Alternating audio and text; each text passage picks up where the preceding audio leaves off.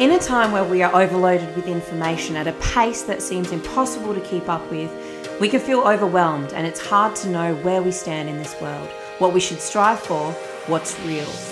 I believe there's great power in sharing truth, vulnerability and authenticity. And in my line of work, I've had the privilege of connecting with exceptional human beings who have achieved some pretty magnificent things.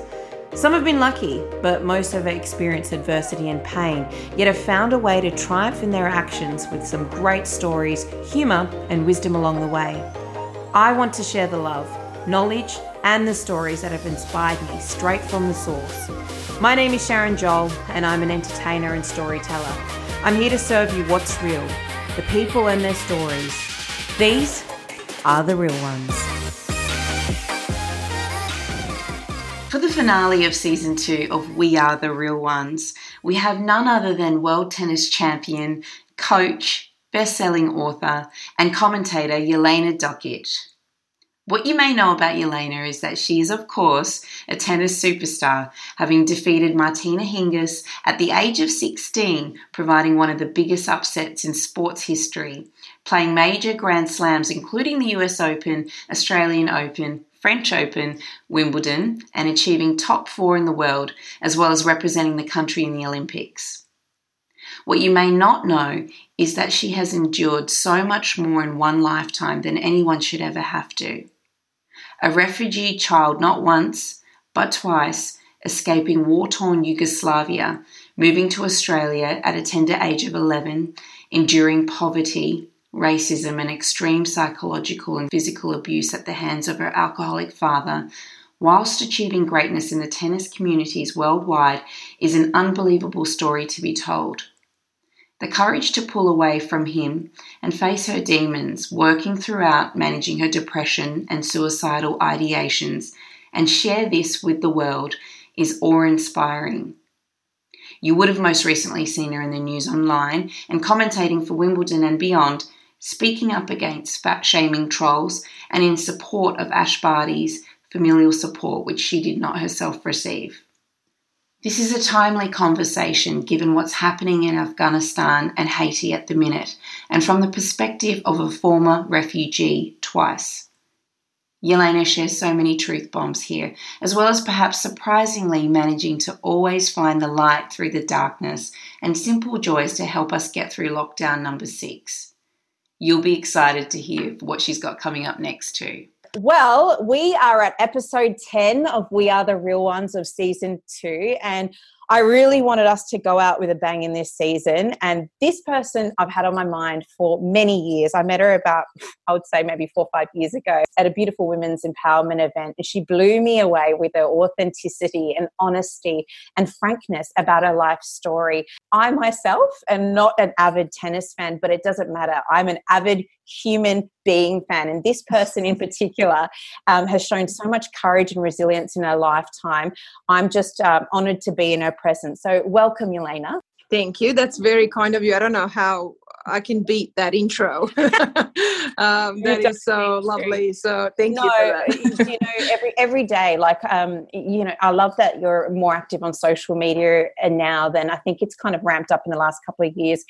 It's such a great privilege for us to have that insight into your life because, you know, to a lot of people, you're kind of like you're kind of unattainable. You're world champions, but you really show that you just like all of us. You go through the same things as what we go through, but we've got a lot to learn from you. And I just want to ask you how you're going now. Like you and I, we're celebrating our 200th day in lockdown. I shouldn't laugh about it, but I mean, if you can't laugh, I don't know what you're going to do. In Melbourne, a 200th day now, how are you dealing with this 6th lockdown? Look, I think, I think it's been very hard for everyone. And, you know, after what we went through last year, you know, we were pretty much the only state in Australia to go through such a long lockdown last year. Not sure that 12 months later we thought we would be, you know, again, like this is our, third, fourth lockdown just this year alone. So, yeah, look, it's hard and, but I think you have to look at it positively. I think you got to find the positive things where you can, and try and, I think, have a routine and occupy your time during the day. And sometimes just watching the news and the TV, and sometimes even just news on social media, it can really get quite depressing, and it can get you down. So I'm just trying to at times also be aware of that and stay away from that as much as I can. And yeah, look, it's hard, but I think I've always been about, believing that there's a light at the end of the tunnel. And I think that's what we really need right now. And yes, it's difficult. I'm trying to be grateful for what I do have, because if you look at the news, there's a lot going on right now, and a lot of, things in a lot of places that are, as surprising as that might be, it's a lot worse than what we've got. So I'm trying to be positive. I'm trying to find the gratitude, really. You've done so well in finding that, because it is like, I'm with you, it is, sometimes you sit in that misery and it makes it worse, and you kind of, and it's almost like you allow yourself to feel the trauma of what we've gone through in the last year. But then you're right, you turn on the television, and I hope this isn't triggering for you as a former refugee yourself, but what we're seeing in Afghanistan and everywhere around the world, is exacerbating the pain, because it's that level of helplessness. I don't know if you're feeling that as well.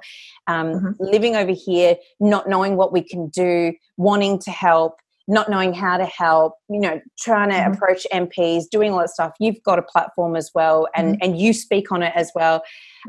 But just so much pain everywhere around the world, wherever you are. And so I'm really grateful for your contribution in trying to keep everybody cheered up. Like, you don't have to do that. You can, I've been off social media as well, because I can't cope with it, and not watching the news as well. But you still go on there and say, I'm so grateful that I'm able to have my cup of coffee on my balcony. And it's such a beautiful, because you're so right. It's like, yeah, we're at home, but we've got all of the luxuries and amenities and everything. They're available to us. We're free. We're in this country. We've got the ability to connect with other people in different ways, obviously, and earn and do all of that sort of stuff too. But I can imagine it's like digging deep for that. It's an active choice in everything that you do to stay above that line and that level. How are you feeling about the stuff that's happening in Afghanistan?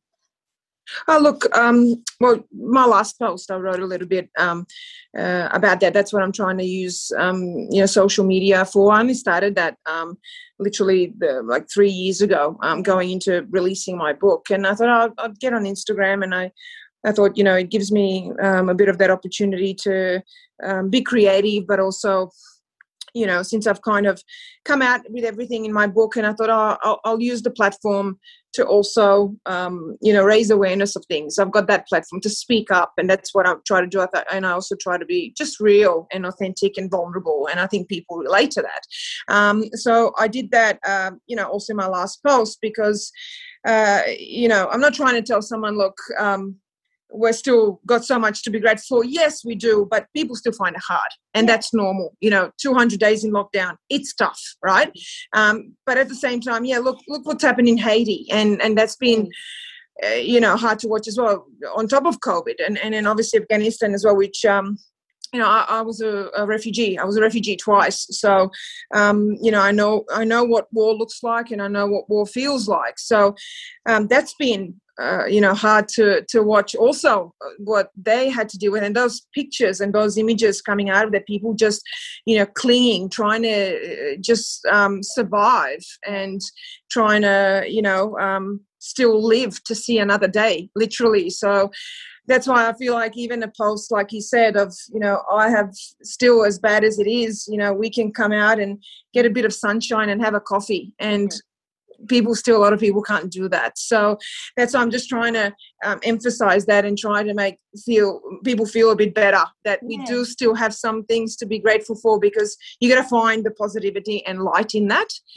It's important, because that's the way I think we get through things. If we can find a couple of things in our day that we're grateful for, our health, our family, friends that we still can call and connect with, getting out and being in the sun, it's still things that are, sometimes we take that for granted, because we all usually live such a busy lifestyle and forget some of those things. So I'm just trying to make it a little bit easier for people if they can find some joy in that. Absolutely. It's as simple as you're so right. Like, because you're heavy thinkers and we're complex thinkers, but it's as simple as that, is identifying one thing which opens your mind to other things to be grateful for. You're so right. Yeah. What I love as well about you is it's even harder. We all know it's harder for people that are predisposition to mental health issues, right? And you're very honest about that, in that it is a slippery slope and a difficult, if you do have depression or anxiety, you're probably experiencing it more now during this time.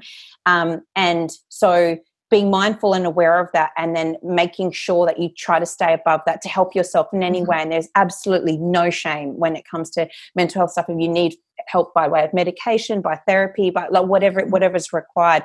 But the fact that you're so open and honest about that, I would know that you would just touch so many people, and people will resonate with that. Because to a lot of people would look at you and go, her life is just, she travels the world. She's she's a champion. She's an Olympian. She's a commentator. She's a coach. She's a writer. She's all these things. But at the core of it, you are a human being, and your life journey is incredible. I've read your book, and I recommend everybody read Yelena's book, Unbreakable. I cried so much during that book. And I think, like, this is the thing that I feel personally the world we could always have more of, is empathy. Because when you really hear about other people's stories, and this goes to what's happening in Haiti and Afghanistan and everywhere else in the world, as well as if you actually like try to put yourself in someone else's shoes or try to understand their story, you will have a lot more compassion for human beings. And I think the first time I cried in your book is when you were like 8 maybe, and you saw a dead body. And you didn't really know what that meant. And then you realized what it meant afterwards, but it was just that's what a part of your life and the broken place you were born into. And then you obviously moved to Serbia, right? And then came to Australia in 1991. Is that right? Yeah. Yeah. So what? Australia. No, I came to Australia at 91. 91. What are your memories of that time, if it's not too triggering? So I know your brother's he's quite a few years younger, isn't he? He's like 8 years younger. Yeah. So he would have been. Was he born then? Yeah. He was born then. He was 3 years old when we came here. Yeah, right. Yeah. Look, I think for me that was the second time we kind of had to leave and we kind of had to escape. So coming to Australia for us was, it was such an opportunity really for a new life, but for me things were, they were still tough, because when you're coming to a new country, it's a bit of a culture shock, and I had to learn the language. I didn't know, 2 words of English. So all of that can be very difficult, especially when you're young and when you're constantly moving and changing environments and countries, especially at 11. You're kind of already aware of war and situation and what's going on. So that can be very tough. And obviously on top of that, and a lot of people that know my story and my book know that I was also dealing with a lot of abuse and domestic violence in my family. So all of that, it was tough for an 11-year-old kid. Definitely made me, grow up a lot quicker than probably most 11-year-olds. But I think in the end, it's made me who I am. It really makes you grow up a lot faster. It builds character. I think I'm really tough and resilient because of a lot of those things, as hard as they were. I feel like I'm very lucky that I've been able to come to Australia and make this, home. And, it gave us an opportunity for a new life. And I'm not sure if we went, I don't know where else, whether that would have happened. So it really gave me a tennis career as well, and that never would have happened if we didn't come to Australia. So I'm very grateful that in the end somehow that worked out and we were able to come here, and I was able to really pursue my dreams really of being a tennis player and trying to be the best that I can be, and be able to create a better life and better opportunities, and Australia has given that to me. So Yeah, look, I know that, and that goes back to our conversation about what's going on now. A lot of people don't have that opportunity and are not that fortunate. So I feel like we, and I and my family were fortunate that we were able to settle here and have that opportunity. Yeah, I mean, when I read, I know you as an adult, but when I read that book, all I see is your inner child, and I see a child having to go through all of the trauma which you've raised, and we'll talk about more, throughout your life. And my heart hurts so bad because I just can't even imagine what that would be like. And obviously you've had a lot of help and a lot of insight, and you've done the work on yourself emotionally to go, yeah, look, in hindsight, this has made me who I am. I'm tough and resilient. But I just cannot dismiss how hard that would have been, even at that age, 11, 12. Like, we know what we're like at that age. It's not an easy option to leave a country. In hindsight, it was a great opportunity for you, but you've got your friends, like you've got family, you've got all of this that you've just got to, at that age when you that stuff matters, especially to a young girl, let that go and come. And I think that's really important because to realize, because people sometimes think with refugees and asylum seekers that they just want a better life and there's an element of greed or something here. It's not.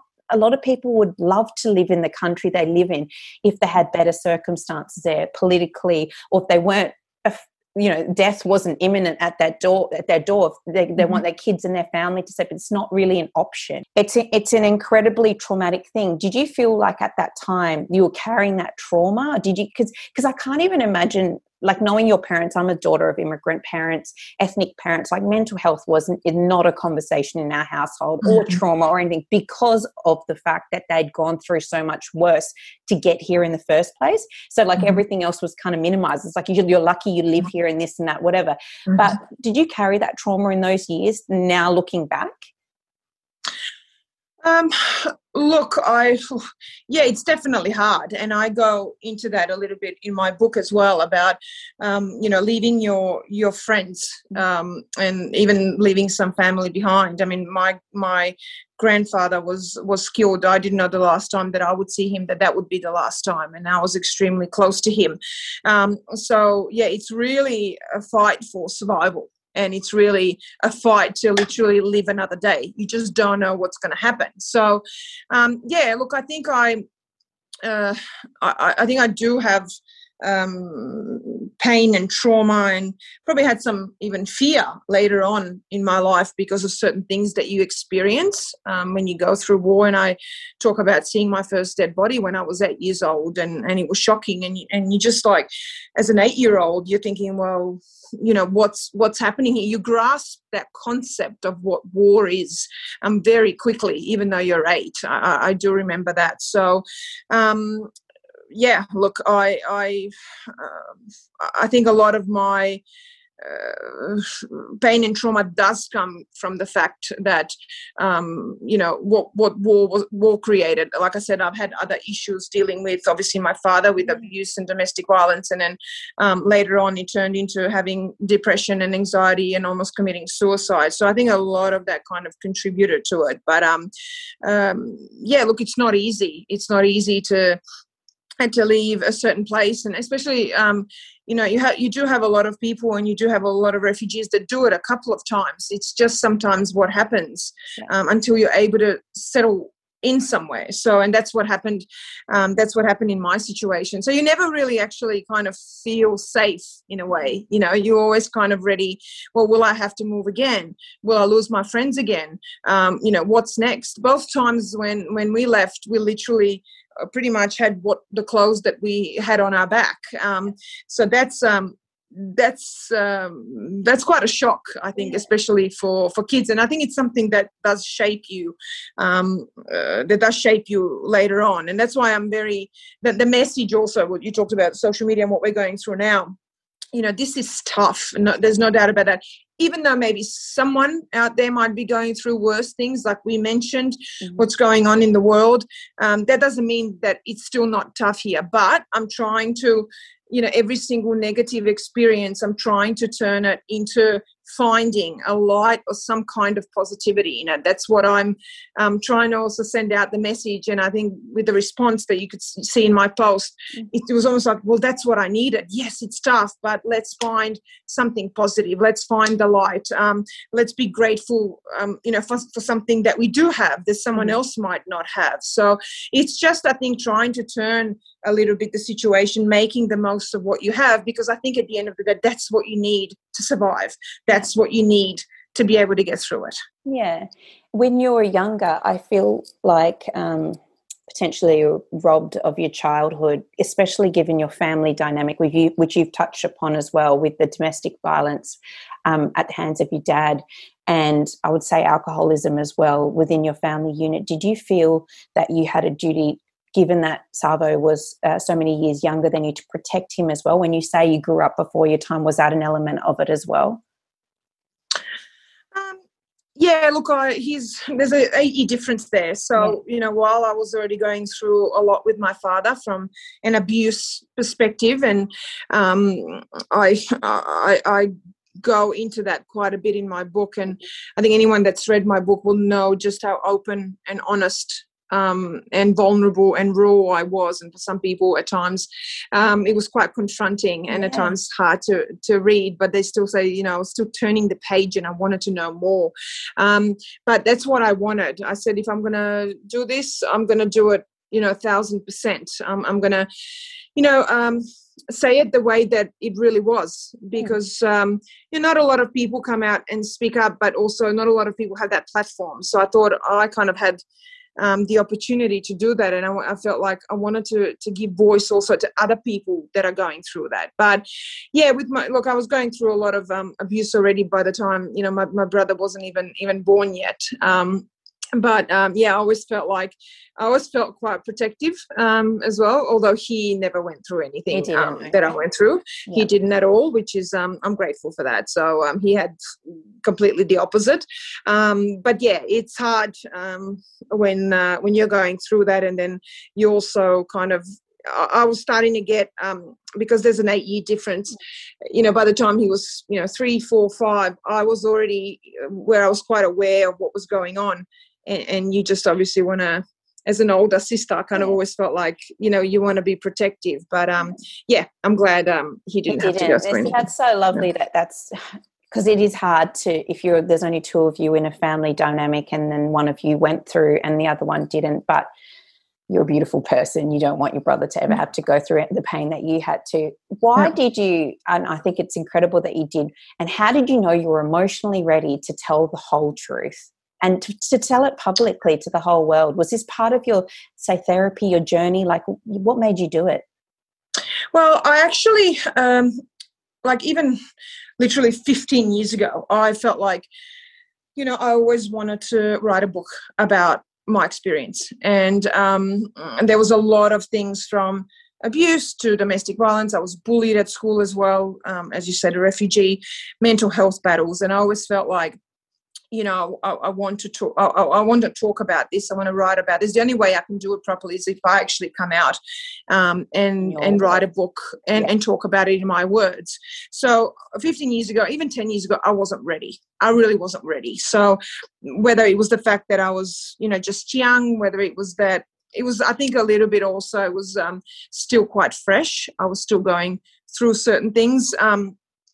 So I think, me writing it a couple of years ago, I was finally ready to do that. And I think I matured. I think I dealt with certain things and certain issues. And like I said, something that I always wanted to do and thought I would do one day. I just wasn't sure when that would be. So, we started kind of throwing around ideas about, 4 years ago. We actually wrote it fairly quickly within 12 months, which is fairly quickly for a book, especially a book with so much content like mine. So you're ready to tell it. Ready to tell it. And I actually, writing it, I never thought about what it would do, what, who would read it, how much attention it would. I never thought about that at all. For me, it was, I want to tell my story.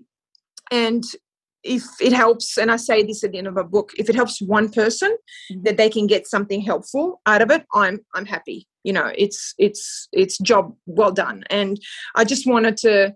I felt like there's a lot of people out there that are probably going through maybe something similar that they can relate to, but they don't have a platform. Their voice might not be heard. And I also did, I never really saw a lot of stories or books where people have openly talked about it. And I felt like, well, I feel like I can do that. I feel like I can maybe give a bit of strength also to someone else that's going through it. That's all I wanted to do. I wanted to just help someone be able to tell my story. I did not know that it would also be very cathartic for me. And while the whole process of actually doing it was very tough, reliving everything, and there was a lot of things that I actually didn't even realize I didn't deal with, and the book helped with that. It was very, very mentally draining, very hard. I can imagine. Yeah, but the day that the book came out, it was like the best day of my life. Was it a relief, like a weight? What? Yeah, this huge weight was lifted off my shoulders. And a lot of people that have known me before the book came out, they said that I'm a different person since it's come out. That before I had no light and in me and this sadness in my eyes, and that now it's shifted and changed. So, and I do feel like that as well. I feel like it's changed a lot, and I get such I get so much joy from the fact that people read it. So women, men have read it, parents, even younger kids have read it, all different age groups. And it just, it gives me so much joy when they actually talk about it in a way that, it's really helped me, or, open my eyes to certain things. This is something that I can use going forward. It's just such a joy when people read it and say something positive about it where it's actually helped them. That's all I wanted to get out of it. And I just never in a million years would have thought it would be, not just because it's a bestseller, but just the fact that it would get so much positive, feedback, and people, even 3 years on now, it's like still so many people reading it. It's like it feels really, really good. That feedback as well, that it's not just even the reading of the book, it's like the going to the effort of finding you, contacting you and connecting with you and telling you how that's changed their life. I read a lot of autobiographies and I've never read one that's as raw as what you put out there. And I think you've maintained that anyway, like in everything you do, you make sure that you're that open and honest. But if it was one person you were trying to affect in a positive way, it's not. It's like millions. There's so many people that have read this book, and that relief. Like I can only imagine, because I know when I was, when I knew about you and you were excelling, you were like, the star, the champion on screen, on the news, and then we'd hear little bits of stories of your dad and something happened or this happened and it almost felt like, and we all have them, every single person has these like ugly family secrets that we all try to hide and like try to minimize. We don't really want people to know, whether it's alcoholism, domestic violence or whatever it is. When all of it came out, I'm sure the penny dropped. And I'm sure that within the circles that you're in, a lot of people knew what was going on. But to the general wider public, for everyone to kind of understand, that must be such a relief to kind of just go, this is all of me. This is all of me. And this is my whole life. Now I feel like, yes, now I can go forward. I don't have to explain anything to anyone, and it is what it is. Yeah, he did. And I feel like people that are genuine tennis fans, but even people that are not, they going back in my career, they know certain things that actually you couldn't even hide because of how, how the way that he was, and he became public, even though in the end he wasn't even 5% of what was actually going on behind closed doors. So that was always hard throughout my career because it really overshadowed people at times. Even in my book, they were like, well, I actually didn't even know you were ranked that high. Because I was associated quite a bit with what he was doing, and that was hard. It was overshadowed. A lot of the stuff that I did in my results, people were like, well, I knew you were excellent, but oh yeah, really, I forgot that you were ranked that high, or, that you did that, or that you did that. So in a way, it's really kind of also, it's really clarified, I think, a lot of things for people and why things were the way that they were. So, yeah, it's been really good to, I think, also get a lot of those facts out and to talk about that. And, look, in the book you get me and you get all of me and all of my story. So, and you get that on Instagram. And like you said as well, look, I'm real, I'm authentic. It's a great way to live.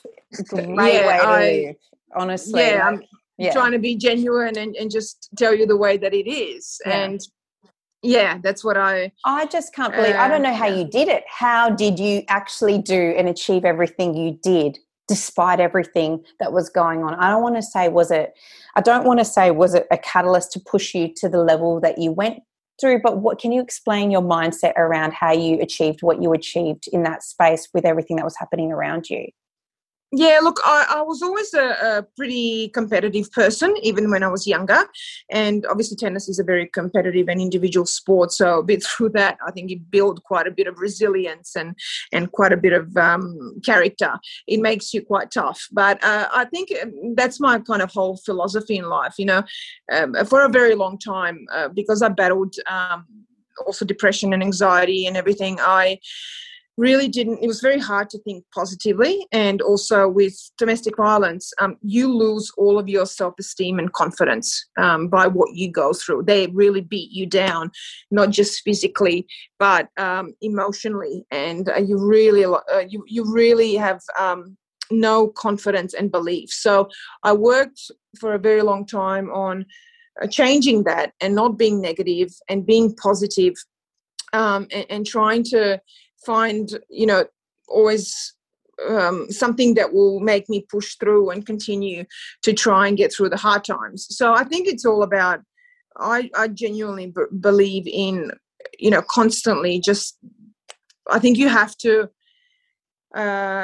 continue to fight. And it's not necessarily that tomorrow's going to be better, but it's that you're going to get stronger and better at dealing with tomorrow, and you're going to be stronger than you are today. I genuinely believe in pushing through things, even when it's extremely difficult and you feel like you're not getting anywhere. Tennis is a little bit similar. You have a lot of losses and a lot of tough times. So I think it's kind of built up over the years, where it's just perseverance and resilience and just keep going through it, and keep getting through, day by day. And sometimes, yes, of course you're going to feel like giving up, and you might fall and fail, and that's okay as well. But as long as you get up that one extra time, even if you fall 100 times and fail 100 times, if you get up 101st time, that's what's important. So people often focus on not failing or not losing or it's okay. It's not about that. I think failure or falling or going through something hard, it's just a step to something better, a step to something else. So, I think I'm just always trying to find always you are. positivity. I can hear it in everything you say and what you do. But you said once, tough times don't last, but tough people do. And I've held that with me through every bad time or whatever happens, and you feel like it's the end of the world, and it's like, why me? And it's easy to fall into that victim thing of why does this stuff keep happening to me? But you're right, that first action of the next thing, it propels you into a whole different thing. And before you know it, that time's gone. And so you're right, you just have to get back up. But why tennis? What made you get into tennis? For the benefit of the listener, why was that the sport for you? I'm not sure I had a choice, because it was something that my father wanted me to do. Yeah. And he bought me my very first tennis racket when I was 6. But I think it was my genuine love and passion for the game that kept me going. And it was just from that first moment that I ever hit that first tennis ball. And I remember when I was little and I was training when I started, I loved it. I genuinely loved everything about it. I loved the fact that it was individual. As I said, I was always quite, competitive even when I was young. So I like that side of it. But look, it's just a real love and passion of mine. And at times it was really difficult to be on the tour and try and be a top level professional athlete. And it was hard to be out there on the court when you're dealing with mental health stuff, but it kept me going. Mm-hmm. And it's something that even today, sometimes, you're not always having a great day, but I'll get out on the tennis court even for 20 minutes. It will make me feel better. So I think what got me through in the end was just a genuine love and passion for the game. And has it been, because I always wondered this, has it always been a consistent love for tennis despite everything you've been through? Has the tennis love maintained you the whole way through, or has it kind of faltered here and there?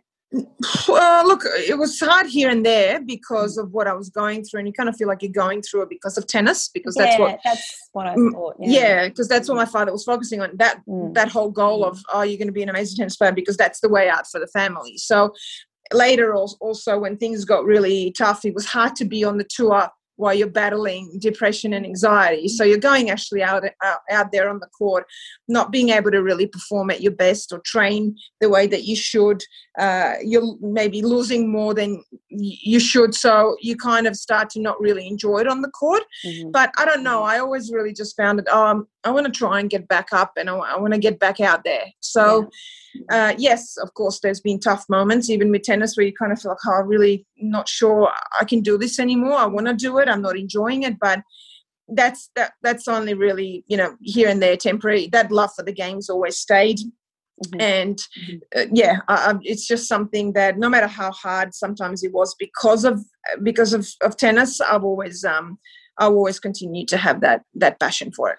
Well, you've brought your family out of poverty. You did that. And so sometimes I just get, like when I was reading about just your dad in general, just get so angry because it's like, this is what you did for your whole family, but there's no grateful or whatever on the other side of that. But when you were at school, you touched upon bullying and racism and discrimination. What happened there? Was that because of your accent? Or not knowing the language? What happened? Oh, look, I think not really sure where it comes from. I was bullied at school. I just went through a phase where I just wasn't one of those popular kids. I think maybe sometimes when you're moving from place to place and then you just get to a place where you just don't fit in. I didn't have that problem early on in my childhood, but later on, I did. I think I used to have a little mark here, and I used to be bullied for that at school, and they used to call me names, for example, because of that. So, that wasn't actually very easy. And then, I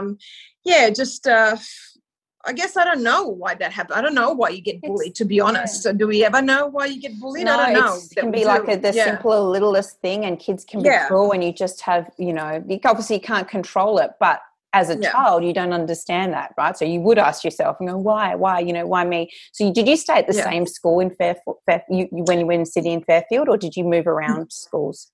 No, I stayed in the same school. So I went to Fairfield Primary and then Fairfield High School. So, I stayed in the same school. It was just that phase that I went through that. And, look, it was hard to take. I'm not going to lie. I'm not going to say, it's okay, it's fine, I got over it. So, I was affected by it, and, it was hard to make friends, and, it was not easy. And then same thing, I talk in the book about, some kind of difficult moments going through getting up in the tennis community as well, a little bit of what I faced. And, same thing. I think at the end of the day, again, you just don't know why that happens. It does. And that's why I think it's so important to just have more, I think, kindness and more empathy towards people. It's just such a big thing. And sometimes, you'll see on social media a lot of, that we talk about kindness and being, nice to people and actually genuinely doing that. But I genuinely believe in being kind to other people and not putting anyone down and not going down that road. I think it's just such a it's because I've been there and because I've gone through it. It's just such a difficult thing to take. You really at times feel crushed emotionally when you're going through that, and you're causing so much hurt and so much pain to another human being. And that can be very difficult to take. And then we talked about pain and trauma earlier on, and this is something that for people it leaves lifetime scars. And it's so hard to take. It has an effect again on your confidence and self-esteem going forward, especially as a kid. Absolutely. And the fact that we're talking about it now, we know, and I've had similar experiences like with racism and stuff like that. You carry it for the rest of your life. And it's as simple as a comment or throwaway comment or whatever, not thinking it, you can carry it. This is why, though, I feel like social media can also be quite negative because it's, you know, I feel like it's an easier platform for people not to be kind because they're not actually face to face with people. So they just, whatever frustration and anger or whatever they're feeling from lockdown or whatever it is, they just start to get onto that bullying stuff. And on that topic, I know you and I have personally spoken about this, but you were fat shamed, you know, quite publicly and quite viciously. How did you navigate that? You know, I mean, because all of us as women just generally, and I've had the same thing happen to me as well, just through being a woman. I'm an emotional eater personally. And so, and my mum is, my auntie is, my sister is, we've got weight issues within our family. And when I'm going through a bad time, I put on weight because it's my comfort food and whatever. And I don't have to justify it to anyone. But last year specifically, I had a medical issue and I put on some weight. And because I was on a show, you could see the weight gain and I was just harassed for that. And rude comments, like really nasty comments about my breasts and things like that. And I found that really crushing. I just did not believe, I couldn't believe that people really cared that much about physicality. So with you, how did you navigate that? Oh, look, I feel really strong about this because I've, you know, not just because I've gone through it and I've seen other people go through it, and I've done posts on this, and I did one earlier this year actually during the Australian Open in February. They got a lot of attention and traction, and everyone was you know, reposting it and everything because same like you know, I'm an emotional eater. I've gone through things in you know, in my life, and I never used to actually have that problem when I was younger. It creeped up later when I started battling depression, and you know, a lot of emotional eating comes from pain and trauma actually, and what people have gone through, and they find comfort. It's their safety net. That's what I'm trying to work through as well. And it's just, again, we come back to kindness. It's actually, you know, 90% of people that do have a problem, you know, with eating or emotional eating, it comes from something that they've gone through and something significant and something that's actually hurt them and something that there was a lot of pain there, something that they're still scared of, and they find comfort in food. So to go and then be, I look, to be honest with you, it's not just mean, it's ignorant, because you just, if you actually educate yourself even just a little bit, you will find that those people that usually have those issues, they go through a lot. There's a lot of pain and trauma behind that, and a lot of actually fear, and that's what they find in food. They find the solace. So I feel really strongly about this, because the comments of just look at her, she's just ballooned so much, and then this crying, laughing emoji. I mean, it's like, is that really funny? Have you not thought for 1 second maybe what's behind that? Maybe, and also just your comment,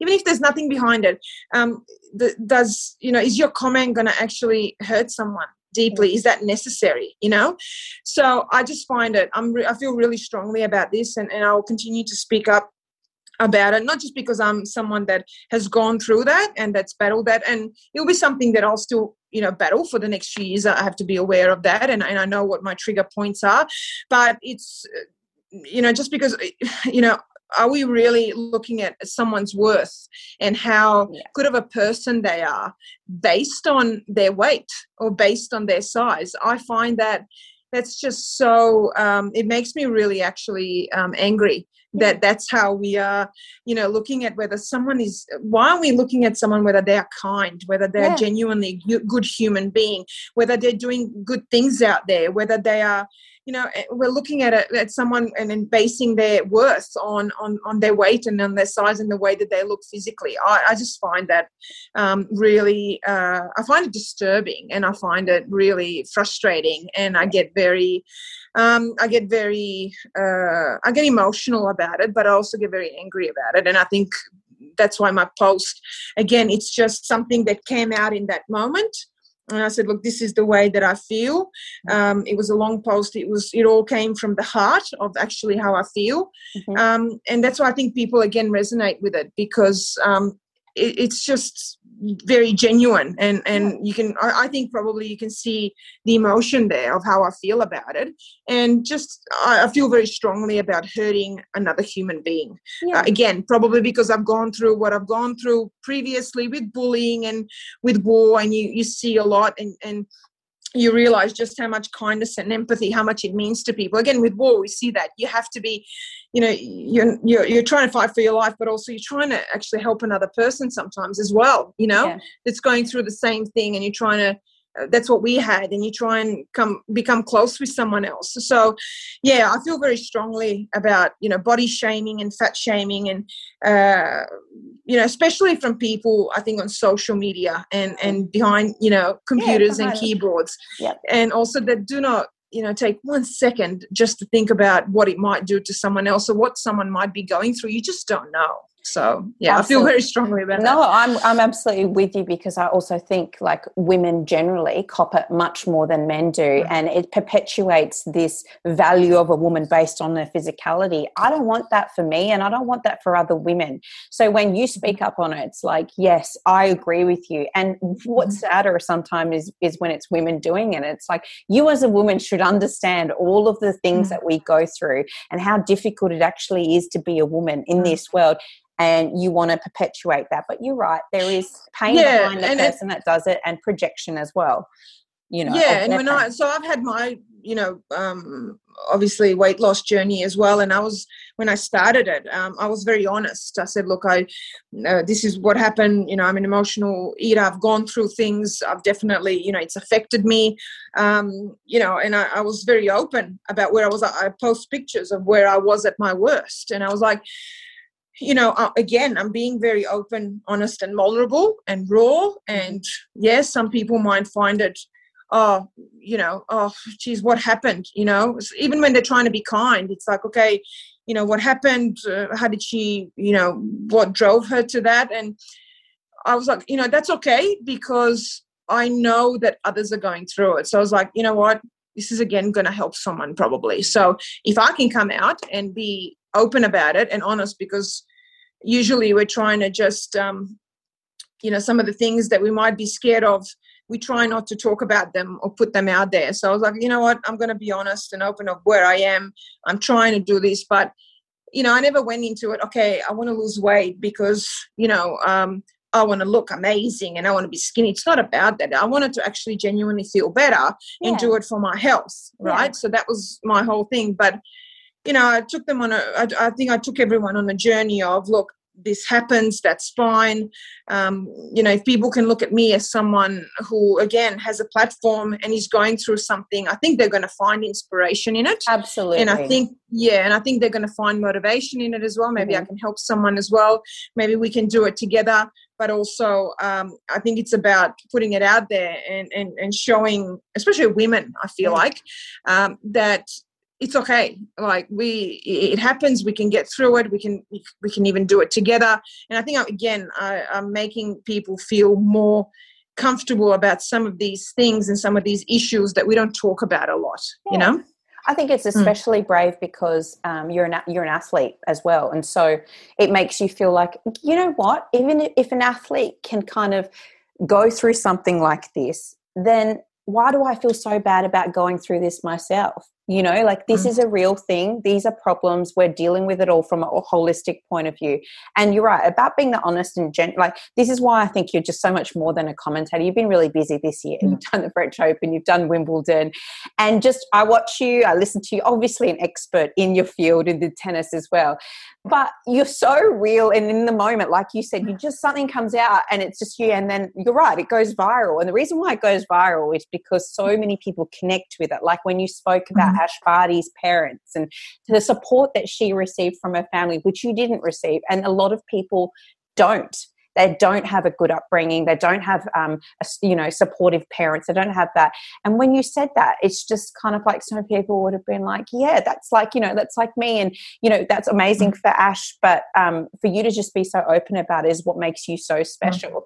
And when did you know that you had depression? Like, did someone say it to you? Did someone say, hey, you should maybe speak to your GP? Or was there like a straw that broke whatever they say on the camel's back? Like what? Yeah, no, at first I actually didn't know what was going on, because it's not something I actually, to be honest, even knew about. And I'm also from the type of family where none of that stuff would ever even be discussed. It's not really something that's, totally. that they probably, I can even say, believe in. I don't know whether that's the right word, but you know what I mean? It's like not something that exists.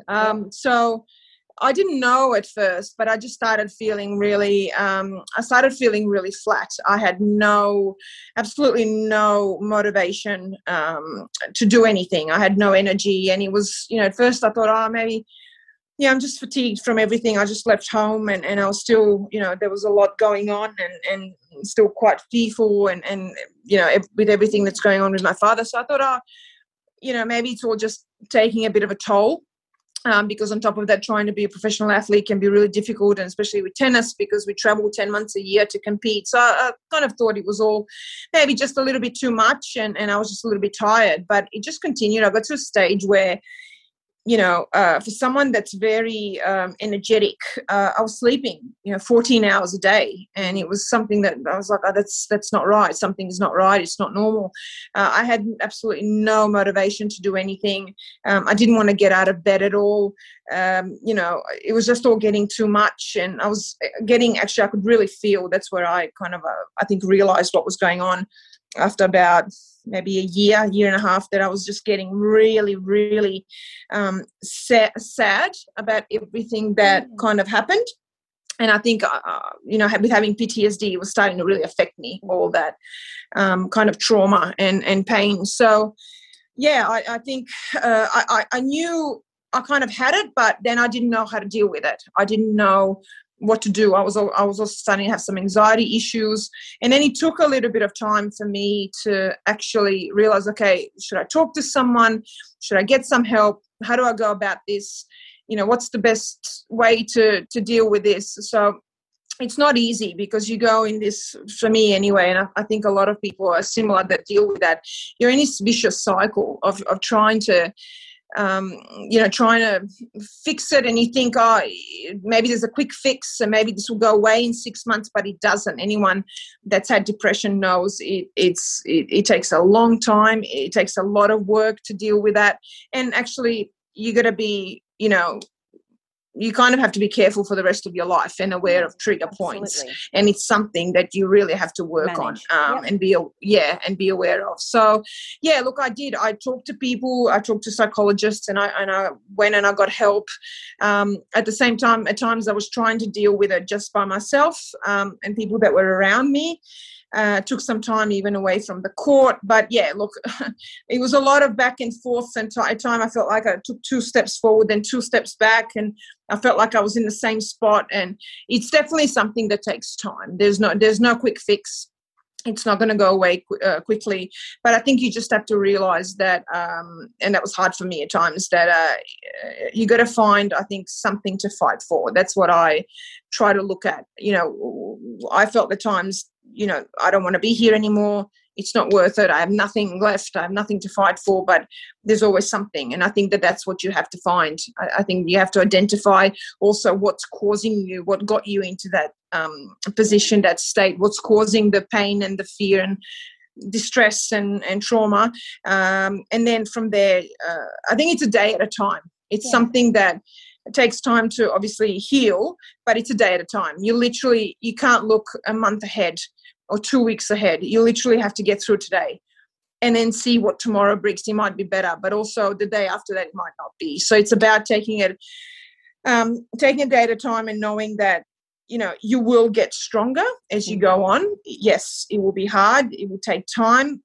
But I think it's just about, very, very small steps, identifying what might work for you. For some people, meditation works. For other people, it's, literally talking to someone that's neutral, that's, just looking at it from the outside and talking to them 2 or 3 times a week. For me, that helped for a while because I was able to get it all out to someone. So I think you have to try a few different things and try and identify what works. And then, but I also believe in trying a few different things as well.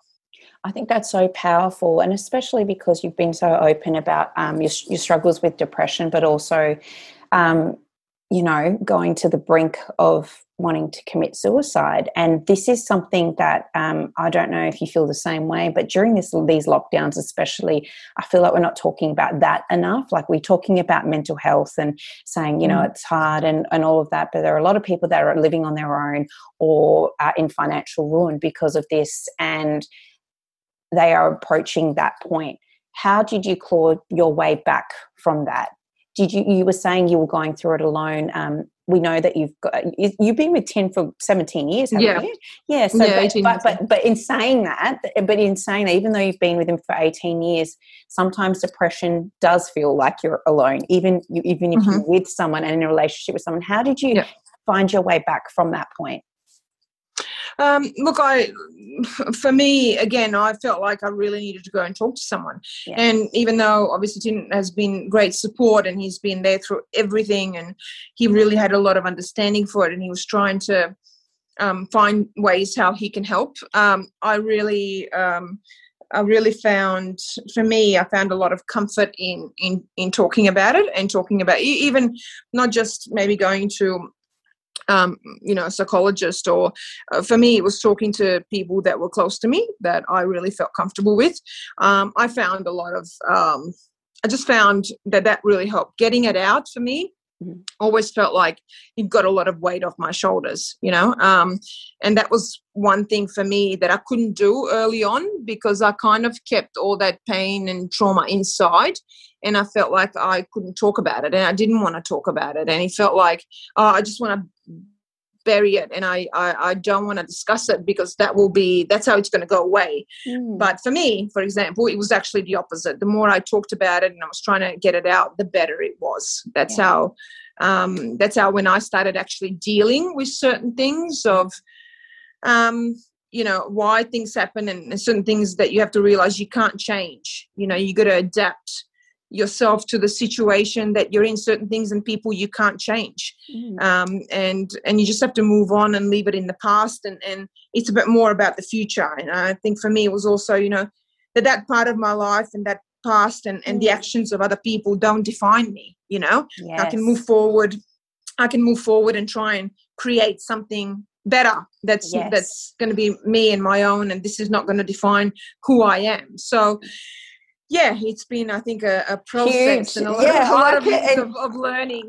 I'm in awe of you. One of the most shocking things I read in your book was your dad beating you unconscious, after, and you're right, your circumstances and what happens to you does not define you. How did you make peace, and how have you made peace with that figurehead in your life? Like when you released the book, you didn't have to, but did you give your dad a heads up, or did you speak to him after that, or were you scared of what he might do after that? How did you navigate that part? No, I didn't talk to him, because I didn't talk to him for a while before the book even came out. So that whole situation, I tried to, over the years, talk to him and try to, kind of navigate through what I went through, and try and start from zero and try and reconcile. But it never really kind of worked, because I think it's very hard to have a relationship with someone that has not even a little bit of remorse for everything that happened. And when you're going through that much abuse, like I went through, and because you read my book, of how extreme and how violent that was, it is, it's very hard to start kind of over and start from zero with someone where they just don't think they did anything wrong, and where they have no remorse, and kind of they say, maybe at times I went overboard, but at the same time, they kind of feel like they did the right thing. So that's hard to reconcile that, and not. Then obviously you have to work on the fact that you can't you can't get that from another person. You have to make peace with that within yourself, you know? Yeah. So for me, it actually took a while, for a few years. I didn't understand why, and I constantly wanted to start from zero. But I think you get to a stage as you get older as well and more mature, you get to a stage where I think you have to start to leave things in the past, and you got to take care of your life now and the people that are in your life that actually do care about you and love you. And I think the closer I get to having my own family, I realize, you know, you don't need people like that in your life. I have to leave that behind. I can't change, you know, who he is or his actions and what happened. And I can't try and force someone, you know, to be sorry or to want to have a relationship or to have remorse. I think you get to a stage where it is what it is. You leave that in the past. You can't change certain people and their actions. You can only move forward and look to the future. And that's what I try to do. Yeah. And on that note, like I just want like the positive stuff. So what do you think is a career highlight for you? You've had so many. Was it when you bet Martina Hingis? Was it when you were number 4 in the world? Was it the Olympics? What was it for you? There's so many that at times it's really hard for me to pick. I think being an Olympian at the Sydney Olympics in 2000, that was amazing, and just being a part of that at home and still, you know, finishing 4th at the Olympics and the opening ceremony, I will never forget. So from that perspective, that's such a big highlight. But I think I don't know. So many. It's a good problem to have. So many career highlights. You know. Yeah, there are. You know, my time at Wimbledon and doing well there. Big run at the Australian Open that I had in 2009. You know, my win over Hingis at Wimbledon when I was just 16 is still one of the biggest upsets in tennis history to this day. So there's been quite a few, I would say. That was wonderful. And then what about personal highlight? What would you say was one of your personal highlights to date? Life is long, there's not much more to live, but to date. Yeah, look, I think I would have to say my relationship with Tin, 18 years together. It's such an achievement. We've been together since we were 20, and we are so... we're the same, literally. We just complement each other, and I think I'm very, proud of that, proud of us, not, of me, but us. I think that's our biggest achievement of being together and making it through everything together. Even when we were so young, we had no idea what we were doing and dealing with all those tough situations as 20-year-olds. So that's something I'm extremely proud of. And I would say, and I would have to say my book, because it's changed my life completely, 180 from where I was. And in a way also just really brought me back as a person, and I would have to say, those two things. But I'm also, if I can have one more, I'm proud of my relationship with my brother, because he's a lot younger and at times, obviously, talk about that in the book, my father manipulated that relationship and not being able to see him for a long time. So I'm proud. We have such a great relationship, Din, my brother and I, and we get along so well. They get along so well. They're like two peas in a pod. So I'm very proud of that. I saw something where you and it gave me full on traveling FOMO of you going to Croatia with your brother and with Tin, and to see Mum Liliana, and the fact that you guys can travel together obviously means you've got a great little connection, little combo trio. How did you meet Tin? I don't think I know how you met each other. Yeah, we met accidentally actually at a tournament in Europe. So, I was actually being coached by his brother for a little while, for a few years. And, he just came when I started working with, obviously, his brother, my coach at the time, and he just came to one of the tournaments, and that's how we met, basically. Beautiful. Yeah, it was almost like it was meant to be. So, And then 18 years on, that is probably, I would say, one of the most wonderful things and such a great achievement. Well done and congratulations. And what are you looking forward to? Is there anything you're looking for? I did read an article, I don't know if it was clickbait or not, but something about you and Tim potentially starting a family. I don't want to put it out there, but what are you looking forward to? Well, after all heavy subjects, we can turn it to a bit of positivity. Look, I still feel like I want to try a lot of different things. I'm very, passionate about the things that I do on TV, all my commentary, expanding that. Motivational speaking is such a big part of what I do. So that's something that I really want to continue doing a lot of and expand. I want to write another book. That's a big goal of mine. The first one was all about my life and what I went through. I think the second one is, how did I do it? and again, trying to maybe help someone. So that's just one of my ideas. And then, definitely, I would love to have some kids one day and start a family. That's a big goal of mine because of obviously what I went through as a child and the kind of family that I grew up in. So I really want to change that cycle, and that's very important to me. But I think the most important thing, those are some of my things and some of my goals and some of the things that I think would make me very satisfied. But it's all about happiness. I just want to continue being happy and finding gratitude and being grateful for things and being healthy. That's all I want for me and my closest ones. And, take it a day at a time and just continue, I think, to try and be happy as much as I can. I think your priorities are 100% correct and in line with what I want mine to be as well. I thank you so much for sharing so much of yourself, not only just with me today, but in general. I feel like the world is such a richer place with people like you in it. And I think you're so inspirational, Elena. And I really appreciate your time. Thank you so much today. There you have it, folks. We are the real ones. I hope you've enjoyed my podcast, and be sure to subscribe and leave a review. You can follow me on my Instagram at Sharon Jahal or We Are The Real Ones, and sign up for updates on my website at www.sharonjahal.com. Sending love and light to you, but above all, always keeping it real. We are the real ones.